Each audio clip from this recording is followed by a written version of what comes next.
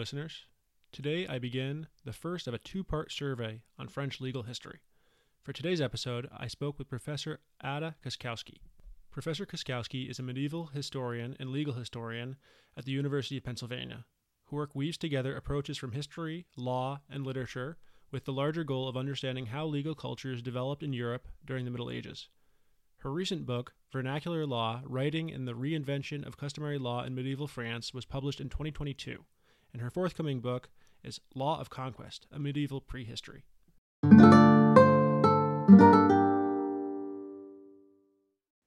Hello, thanks for joining us. Thank you very much for having me.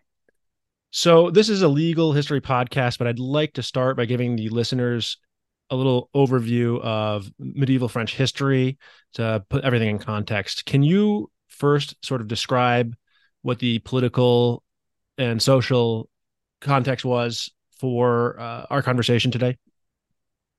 Yes, yeah, and that's an essential question for understanding the picture of law in the period because we're very much talking about a France in the making. And so if we take a pivotal moment, say the 13th century, it's expedient to speak of France, but the idea of France, the physical territory, and even the power of the kings is very much in flux. So conquests and acquisitions in the late 12th century, 13th century begin to give France kind of a recognizable modern shape. But just to show you the stark difference between kind of a brief period, in the middle of the 12th century, the area of France, half of it is actually in the control of the Angevin kings of England. The south is largely independent. So that's the mid 12th century. About a century later, mid 13th century, these areas are largely under the control of the French kings between conquests and marriages, a crusade in the south. By the mid 13th century, the map of France is looking more like what we would call France today. And it's also in this period, sort of in the 13th century, that the kings shift from referring to themselves as kings of the Franks, so kings of a people, to the kings of France. So they really affirm the idea of France as a concrete political and territorial entity, but it's still very much in the making. That's interesting. When I think of France, the first thing I think of is cheese, but the second thing I think of is centralization in Paris, basically. So where sort of was government at this point in time throughout, I guess, this transformation that you're talking about? So I would say that government is both, you might say, centralized and decentralized at the same time, in the sense that there's ever increasing initiatives by kings throughout the 13th century, especially to create a more unified political entity under their own auspices. But France remains pretty decentralized and fragmented in a lot of ways, despite this push coming from the monarchy. So, for instance, the French nobility wields a lot of power and influence. Many nobles have vast estates, essentially autonomous, though the king is theoretically their lord. Practically, they often behave quite independently, and this leads to conflicts with the monarchy and kings like Louis IX in the mid 13th century, Philip the Fair later. They have conflicts with the nobility and attempting to assert royal power. And so it's both true that the king is gaining power and that the nobles have a lot of power. Maybe more a situation of suzerainty than sovereignty, and kind of the language that we use to describe political power. And this continues to be true for a while, though centralization and increasing royal power will continue throughout the 13th, 14th century, and especially after the end of the Hundred Years' War. That's an interesting contrast. I think I had a conversation with Professor Hudson about England roughly in this same time period. And he made the point that England was actually pretty centralized around this time, essentially because England was way smaller than continental entities. Do you think that the geography of France impacted this? So I think that's absolutely right. England is smaller. It's also governed as the result of conquest. France is bigger and it doesn't have a recent overarching moment of conquest to kind of unify it. So between both of those things, I think it creates a quite different political situation. And in some ways, you might say that the kings of England are kind of bad vassals of the kings of France, depending on when you're talking about. Okay, that's interesting. So before our time period that we're talking about today, I'm wondering if you could tell us sort of how law worked in the early medieval era in France. Were there courts? Were there law books? How can you give us a frame of reference for this transition period we're going to start talking about? Hmm. Yeah, so the 12th century is usually described as a pivotal moment. You might say late 11th to early 13th century. And both periods before and after are described as ages of customary law, but that means really different things before and after the 12th century.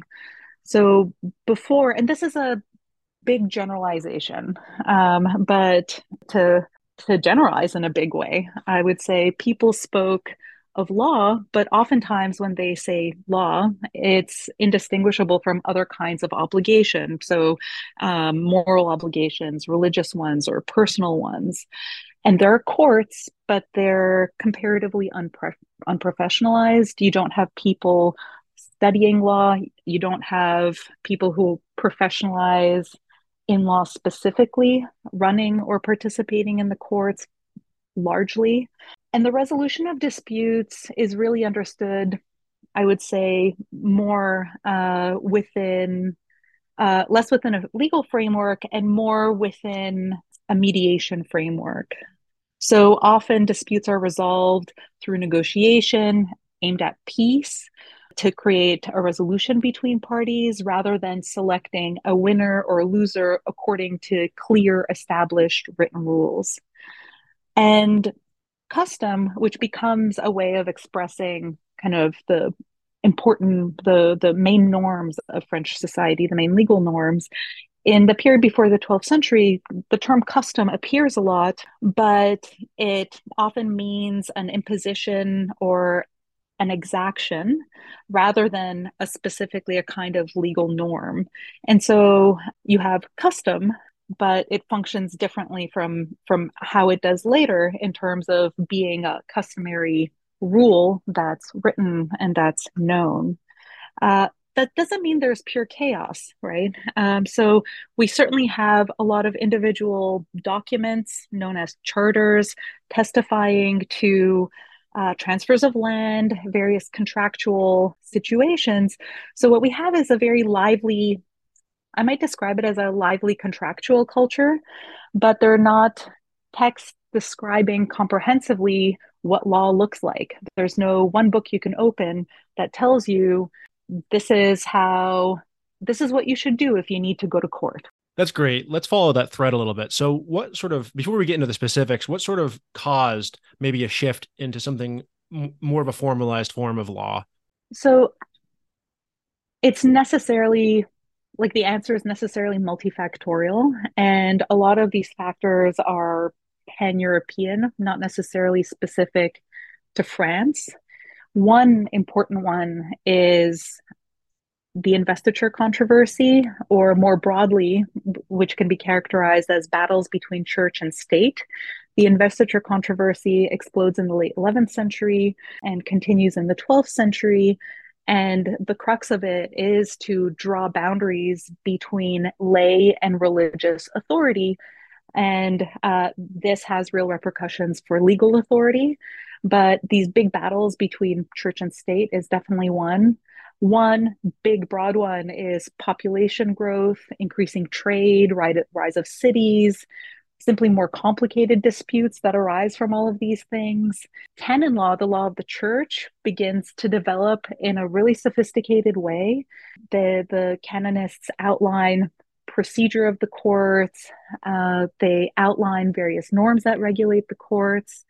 Alongside this, there's the rise of the universities. So you can go and study Roman law, the law as codified in big law books in the 6th century by under the auspices of Roman Emperor Justinian are dusted off and they begin to be studied at the university level alongside canon law. You can study one type of law or both kinds of law. And so this produces graduates who are specialists in legal knowledge and they go to work in administration, sometimes ecclesiastical, sometimes secular. So all of these things are kind of bubbling across Europe, really, and France is a part of that to kind of change the picture of law is. And so across Europe, you see courts formalizing and law books starting to be written to capture that action from Castile to France to England to the Crusader states. We have a formalization of law happening not just at royal levels or lordly levels, but also city municipal law, as well as maritime law, just on many different fronts. And for the listener, I did a whole episode with Professor Anders Winroth about some of the specifics of the reemergence of Roman law, sort of more generally or academically. So it's good to connect those two things here.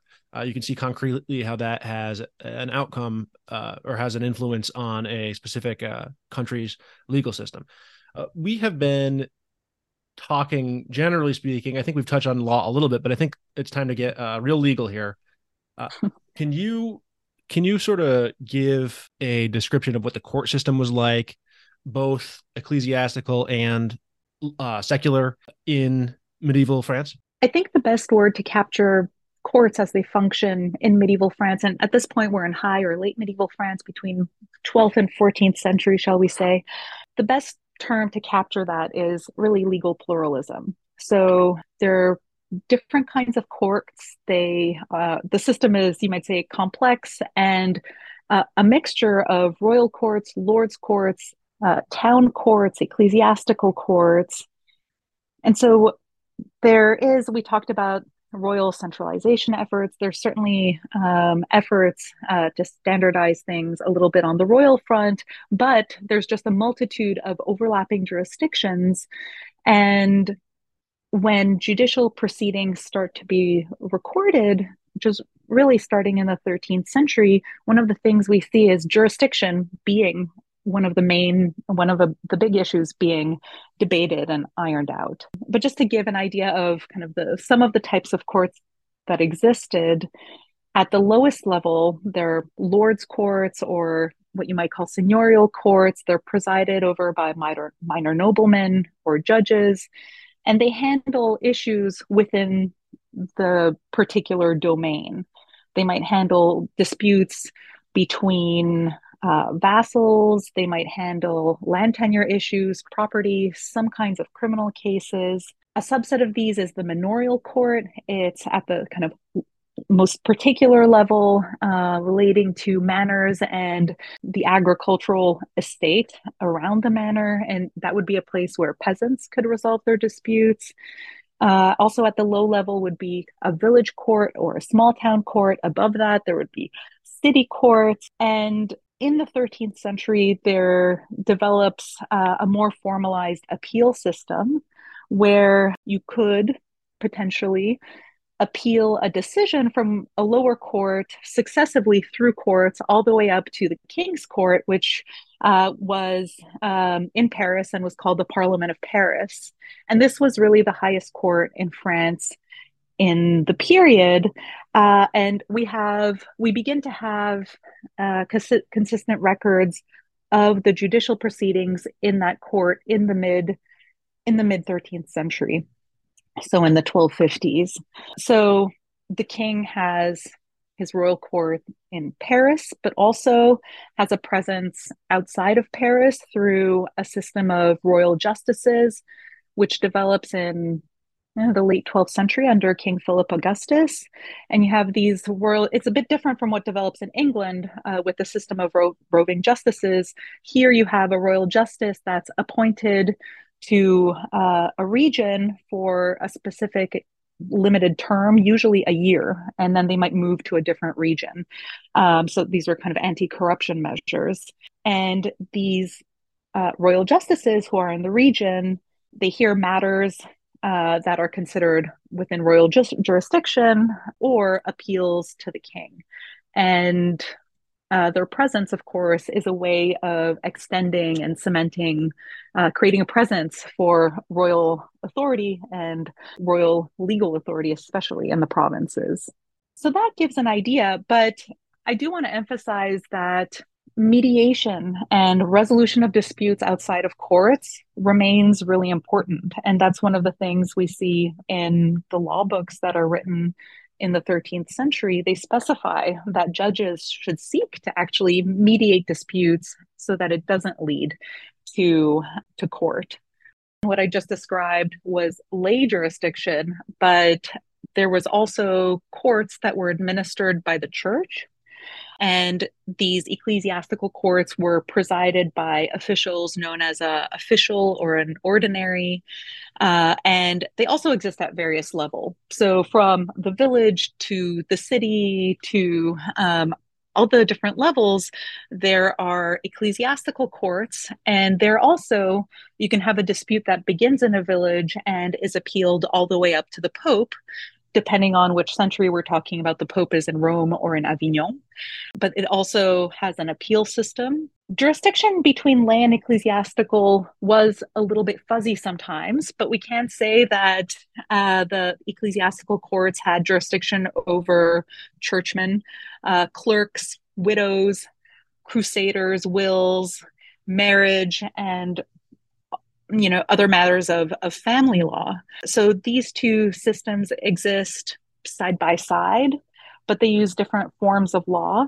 And one of the kind of tasks or challenges as a medieval litigant was figuring out where to go, but also to see what was most advantageous to you. So people would also use the two side by side systems as a mode of forum shopping.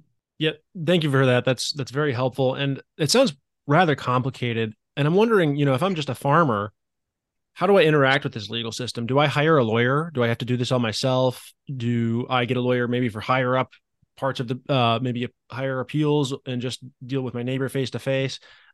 Were there lawyers populating the system? So lawyers begin to populate the system in the 13th century, and they increase exponentially. So you start getting a lot of, a significant number anyway, of poems lamenting the fact of lawyers being everywhere now. At the same time, if you are a farmer in the countryside, you may not necessarily use a lawyer for your particular dispute. If you're wealthier, you might. Also, there were certain kinds of issues where you couldn't use a lawyer. So, for instance, criminal defense, you had to speak for yourself. You couldn't have somebody else speaking for you.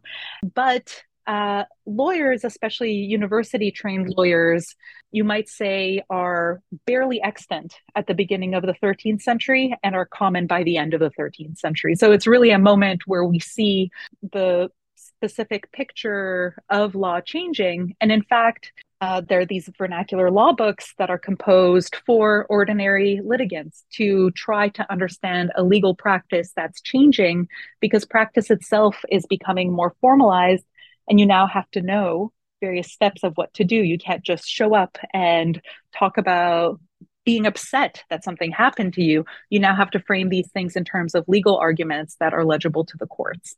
Say your average judge, what kind of legal education would they have? And then after that, I want to contrast that to maybe, your average litigant, whether that be what we'd call today pro se or maybe just sort of a normal town lawyer or whatever. So the answer to that question would depend on whether we're talking about the lay courts or the ecclesiastical courts. In the 13th century, in the lay courts, there's still a lot of judges who don't have a formal education in the sense of a university law degree, but who have a lot of legal knowledge through attending court and sitting as a judge because they either have to as a vassal or because they have legal issues of their own. So people pick up a lot of law simply by participating in court cases. That's true for a lot of lower courts. The Parliament of Paris by the end of the 13th century is changing a lot. And we're seeing a lot of people who have university educations, especially in terms of the personnel under Philip the Fair, who's the king at the end of the 13th, beginning 14th century. So it depends what level of courts for the lay courts. For ecclesiastical courts, at this point, we're usually dealing with educated, professionalized kinds of judges who have to have a specific training in the procedure as well as the contents of the canon law, right? The law of the church. That makes a lot of sense.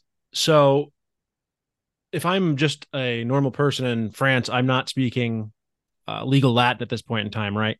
How am I supposed to understand the law? Well, the action in the court, in lay courts, is vernacular, though records were in Latin mainly until the 13th century. And then you get bilingual records after that.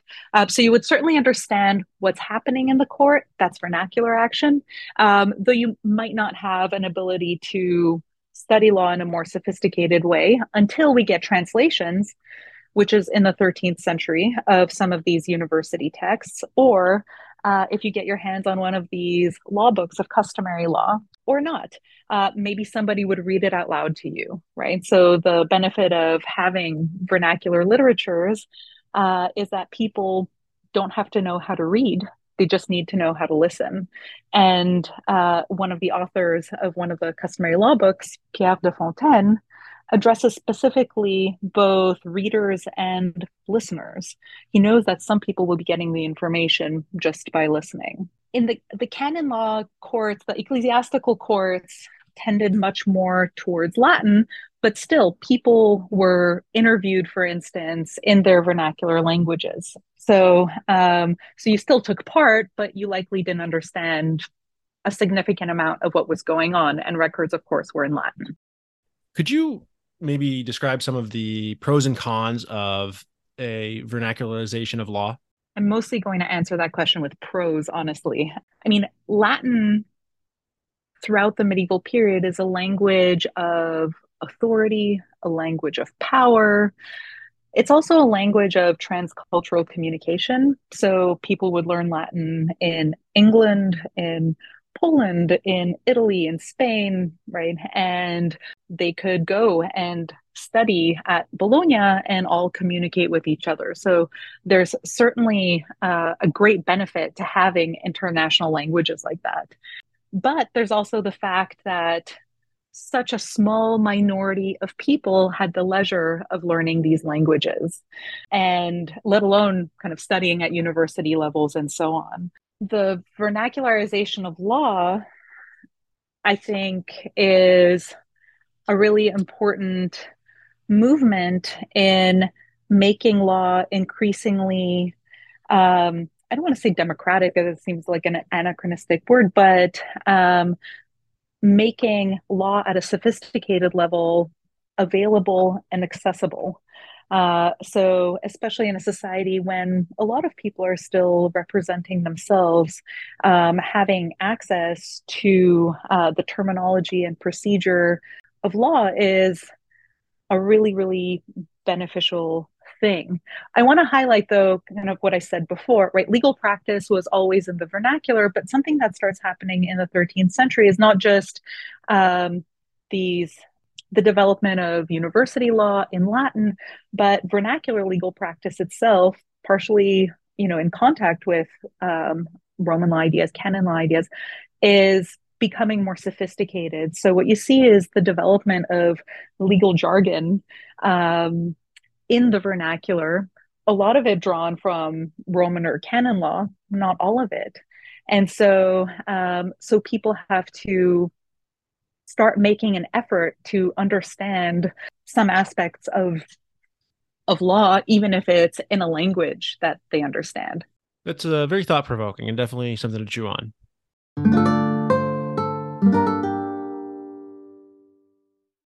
Okay, with that in mind, can you describe to me the legal sources in this time period?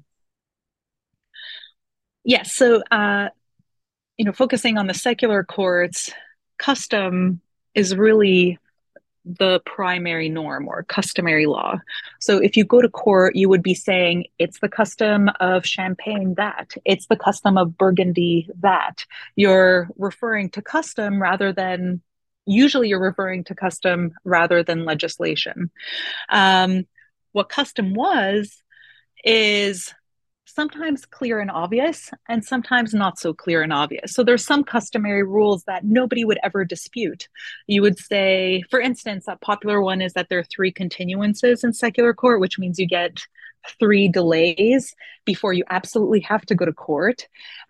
This is a well-known rule of customary law nobody would have disputed, but some of them are disputed. And you see, for instance, in the cases of the Parliament of Paris, people alleging customs and they're different or they're opposite.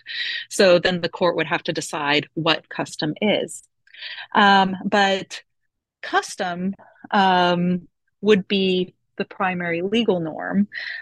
Legislation increases in the 13th century, but it covers a very small proportion of law. And that's something that we can see from the law books that are written down, right? That are a lot more detailed. They may not always provide an accurate description of the way law works. They provide an attempt, one person's attempt to describe the way law worked, but it does show a much more, in much more detail, the kinds of law that existed. Because of course, we think perhaps in modern times of legislation as comprehensive, but a lot of the time, especially in earlier times, legislation is meant to correct specific problems of the current day. And so you have things that work, right, don't need to be legislated because they're working. And so that's why people look to custom, which, it literally means, I think a lot of the time, simply practice to what people are doing. And then that comes to be defined in specific ways by Romanists, by scholars of canon law, and also by jurists developing vernacular customary law. So, importantly, custom, as I said, but also Roman law is really important. And I think it's important to emphasize that legal ideas from the Romans actually came to people at different levels of education in different ways. So, for instance, without at all studying canon law or Roman law, you might pick up at university level. So, as a secondary study after studying the liberal arts, right, you get to specialize in Roman law or canon law. But even long before that, in your elementary education, you might come across Cicero or Quintilian. And there's actually a lot of Roman law available through these authors, both norms and working out of classic categories of law, even such as customary law, but also in terms of the advice they have on how to plead, right? So a lot of procedural information. So without studying, right, at an upper level legal studies, educated people would have some notion of Roman law, which you could, after going to university and studying liberal arts, that you could specialize in, right? So you could either, like we said earlier, study Roman law or canon law or both. The other thing to know about legal sources in France is that a person living in the south of France and a person living in the north of France might describe this a little bit differently. It's a truism of French legal historiography that southern France was an area that really stressed the importance of Roman law, and that the North stressed the importance of customary law. And in fact, the this legal division mirrors a linguistic division between the South being the Languedoc area, the language of the Latin version of saying yes, and the North being the Languedoc, which is the more Germanic form of saying yes in French. And this linguistic difference is mirrored in a legal difference. Um, and so the South is said to be very Romanized, the North not. I think that distinction to a certain extent is true. So Roman procedure, the use of notaries develops faster and more in the south of France, but custom remains a really important source of law in the south of France. And sometimes you hear of Roman law being spoken as a form of custom. So you'll see sources say the custom of Roman law. And in the north, if you look at texts of customary law, many of them also include Roman law or canon law as a source. So I think the difference is not as stark as it's sometimes made out to be. It's really a question of degree, right? Custom is important in both places. Roman and canon law are both important. It just in different quantities, really, depending on where you are. Okay, that's great. We have talked a lot about procedural matters, and now I think we can get into some more legal substantive matters. But first, we will take a quick break.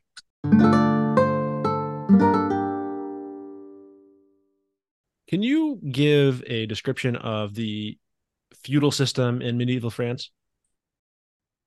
Yeah, so that question really actually taps into really important discussions that medievalists and medieval French historians have been having about the nature of law and legal transformations in the period that we're talking about.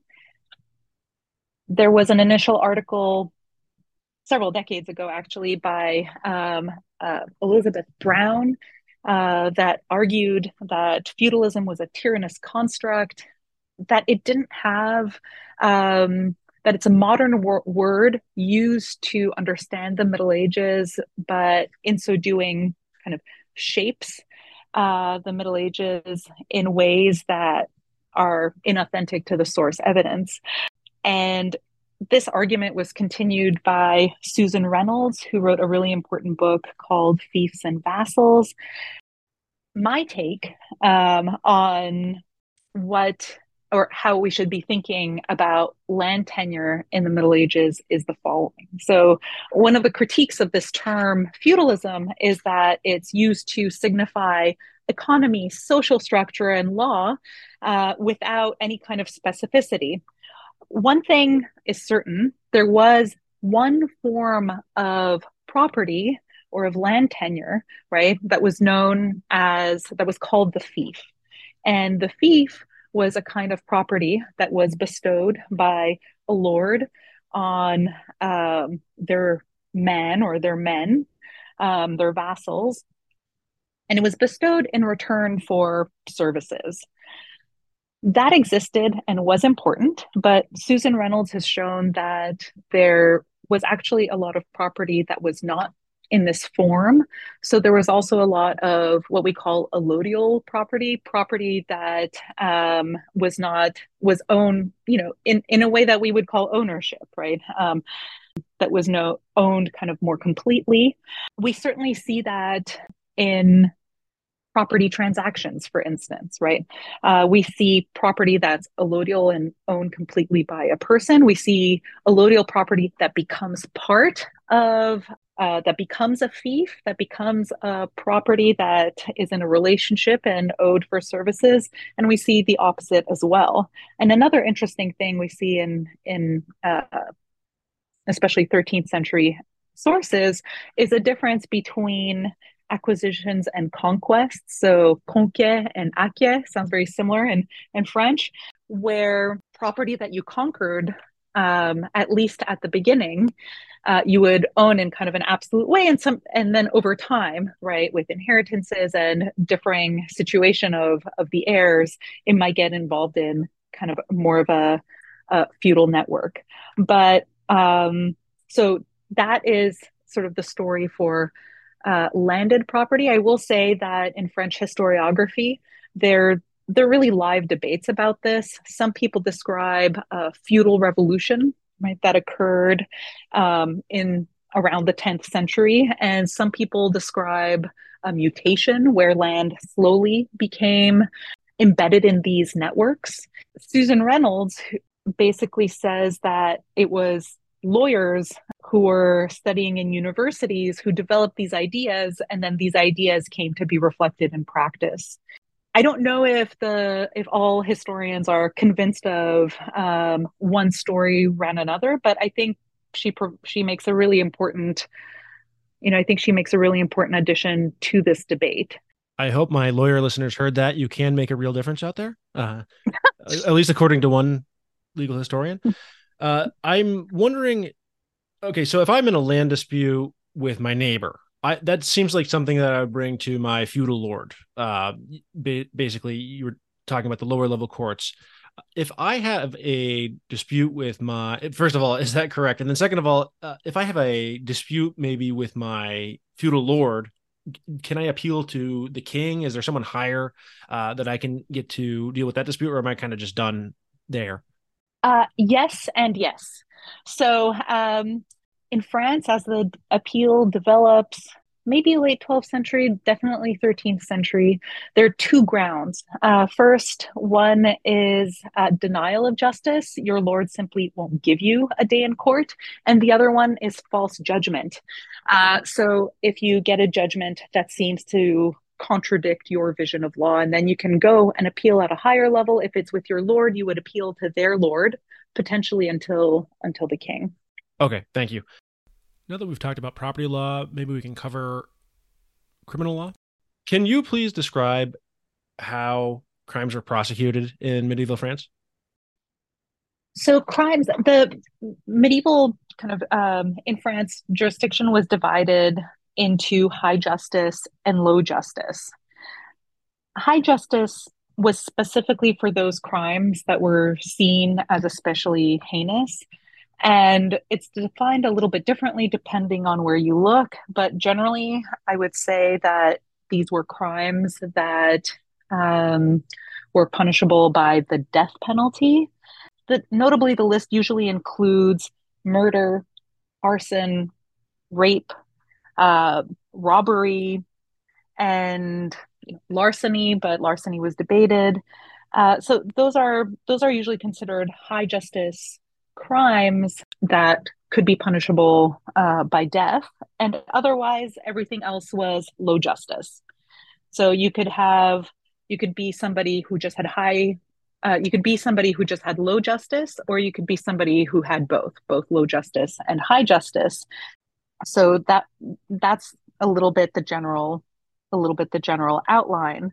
And scholars have shown that kind of a concern or fear of crime is something that really increases in the closing centuries of the Middle Ages. So Claude Gauvin, French scholar, showed that in 14th century on, there's an increasing fear of crime. And one of the things we see, for instance, is in the later 14th century, we have the development of specifically criminal registers for the Parliament of Paris, for instance. Manuscripts that talk about high justice and low justice, they usually, the images associated are usually ones of hanging in the early 13th century, but by the 14th century, we start getting a lot more spectacular punishment of crime. So not just the punishment of the criminal, but a real spectacle for society to see the punishment of the criminal. How did they catch criminals? It was actually really difficult to catch criminals, and it was difficult once there's a move kind of towards more inquisitorial procedure because you need a certain level of proof. And but beyond, different levels of proof, criminals would often run away. So it would be difficult to prove or catch criminals. And outside of that, there's also a lot of mitigation practices in terms of granting pardons to criminals as a show of mercy by the kings and so on. But, I think so that's one answer to the question. The other answer is the hue and cry, right? It's maybe a famous kind of thing of the Middle Ages, but the first thing, your first obligation if you hear or see of a crime is to start shouting out. And the community would be kind of a first level of intervention. Okay, that makes sense. I would assume that a lot of people were able to flee, but maybe that's why the punishments were sometimes so severe. Because if you do catch a criminal, you need to properly deter. Is that a fair take? Yeah, I mean, I don't know if I would categorize the punishments as so severe in the sense that, in the Roman world, capital punishment is common. In the early modern world, capital punishment is common. So I'm not sure they're kind of more severe than in the periods before or after. Certainly, displaying the body of the criminal having been punished is at very least, a message of deterrence also provides a feeling of perhaps satisfaction for the community that criminals are being caught and punished. So then it's perhaps a feeling of safety or relief, but also a message about the people who are doing the catching and the prosecuting, right? So it's also strengthens the position, of kings, of the judicial officers, to be able to provide that feeling for the community. I understand that the process on the continental system is conceived of as quite different than in the Anglo world. It's a process that, frankly, I'm very unfamiliar with, the inquisitorial system. Um, how, mechanically did this operate in medieval France? And were there, basic rights afforded to captured criminals, like the right a right against self-incrimination? Was there anything like that, and how did it work? So there was a little bit the opposite of a right against self-incrimination. Well, The that's best kind of problematic. But sorry, go ahead. well, the best kind of proof of a crime was if the criminal confessed, right? So that is, I would say the opposite of that. But inquisitorial procedure, when people hear that term, they often think of Inquisition and people being tortured for their religious belief. Inquisitorial procedure, when it comes in, is kind of perceived, and the way historians often write about it is that it's more rational because it's a system that's based on proof and interrogation. So, which is different from what preceded, which is a lot of oath taking and oath helping, as well as ordeal. When things were complicated and very unknown, society might turn to an ordeal where a ritual, right, would be performed, and the results of the ritual would show what God revealed about the truth of the matter. So inquisitorial procedure comes in as a judge led way of gathering information where people are interrogated in order to find truth. And within inquisitorial procedure, there is an idea of full proof and then half proofs. A full proof is a confession or two witnesses. Half proofs are one witness, for instance. Right? And so that's how that system. That's the idea kind of behind that system. That's great, and that's very helpful. Thank you. So we've talked about property law and we talked about criminal law.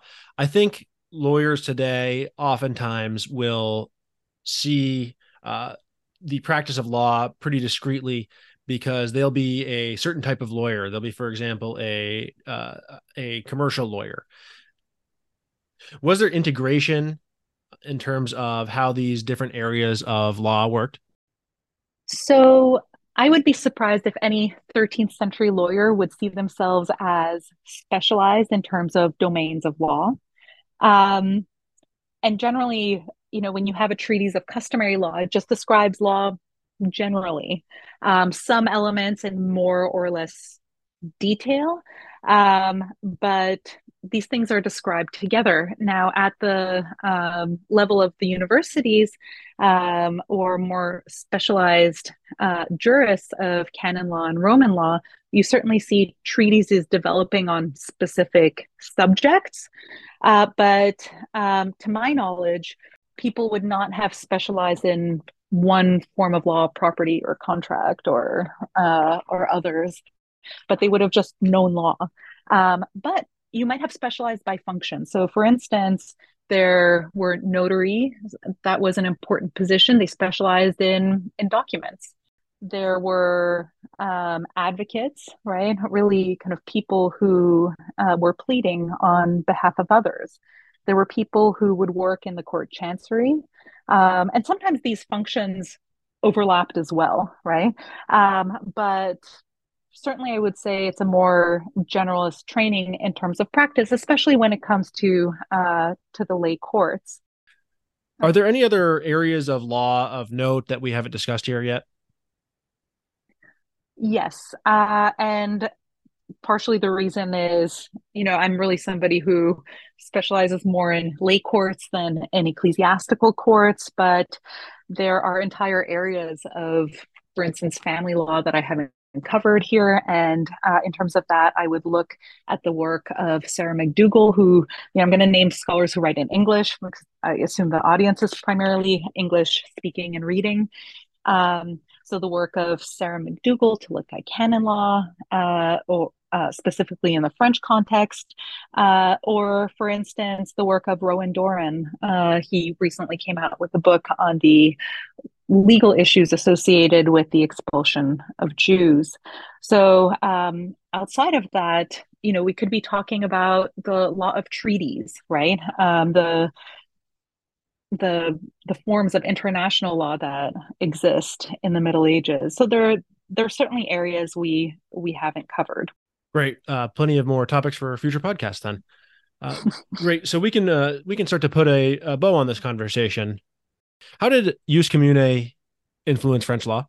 So Roman jus commune is normally defined as Roman law and canon law, and both of those were really important for how French law developed. It's really common to talk about their influence. And I would kind of correct that language, slightly in the sense that I think it's really important to recognize that people went and they studied ideas from both Roman and canon law, but then they created wholly new things out of them. And so um, Roman law and canon law were enormously important in helping or providing a toolkit that people use to innovate procedure, that they use to innovate specific legal concepts, for instance, basic ideas about property.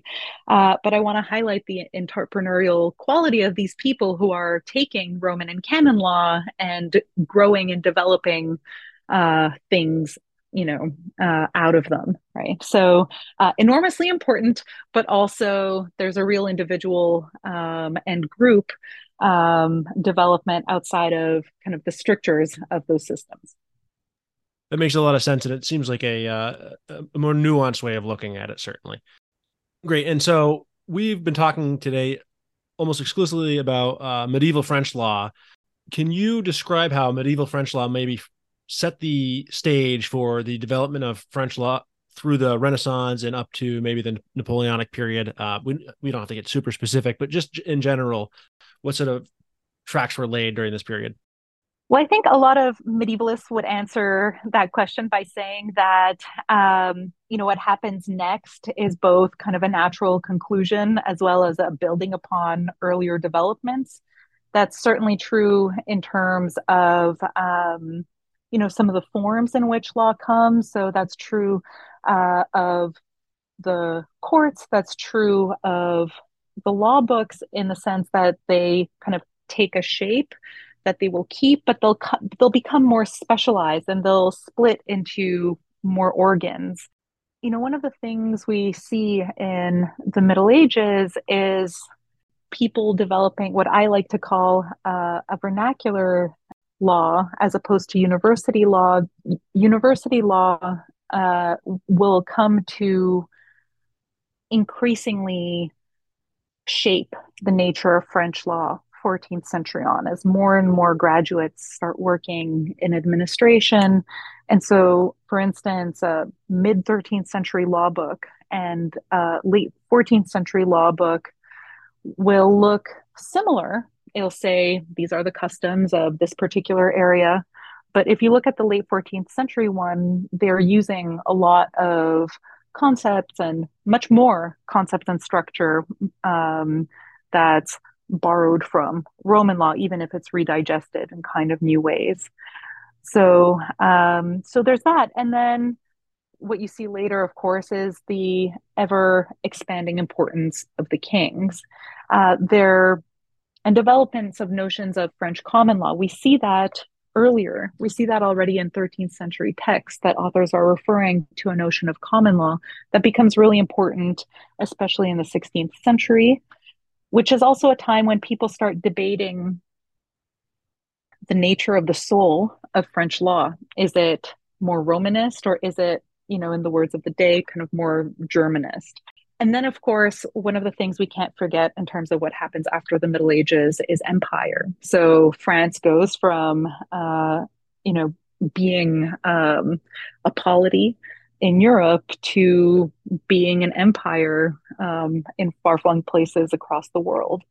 And notions that we've been discussing of law or legislation and customary law come to be mapped on to empire in different ways, where the form of norm of the metropole is characterized as law, and the form of norm practiced by indigenous people, by conquered people, is categorized as custom. And you can already see a tension between those two, even though custom is so important in the Middle Ages, and a lot of arguments about, you know, a lot of statements like, agreement beats law, or, but there's certainly arguments being made from universities and centralized power about law being more important, laws and legislation being more important than customary law. And that's something that really shapes up more firmly in the age of empire.